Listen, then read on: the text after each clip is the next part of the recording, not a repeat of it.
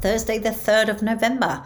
And my word, the rain last night, it was just coming down.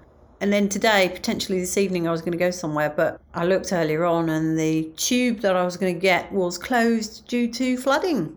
So there you are, global warming. Anyway, moving on, what can I tell you about today? Oh, Twitter. I'm so confused by the big deal people are making about Elon Musk taking over and the fact that he wants to charge a subscription for having a blue tick. I mean, first of all, quite a few famous people were complaining that they'd lost 500-600 followers. Well, it's like, my view is clearly they've had a clear out of the bots. And who wants Russian bots following you?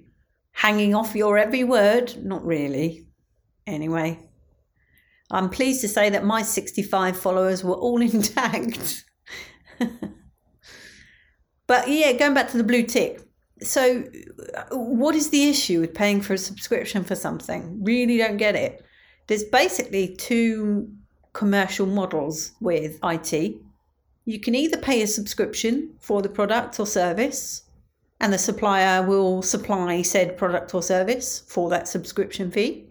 Or you can get it for free, but you then become the product, or at least your data becomes the product. But I mean, there's varying levels out there. So Microsoft are on the better end and Google are on the worst end, obviously, about collecting data and personal data. So Microsoft obviously charge a subscription fee for Excel and Word and online storage, and Google, you can get it for free. But, you have to sell your soul if you want Google products. That's how I feel. So I, for one, would not mind paying £8 subscription fee to have a blue tick if I gave a stuff about a blue tick. Quite frankly, I don't. Much love and gratitude.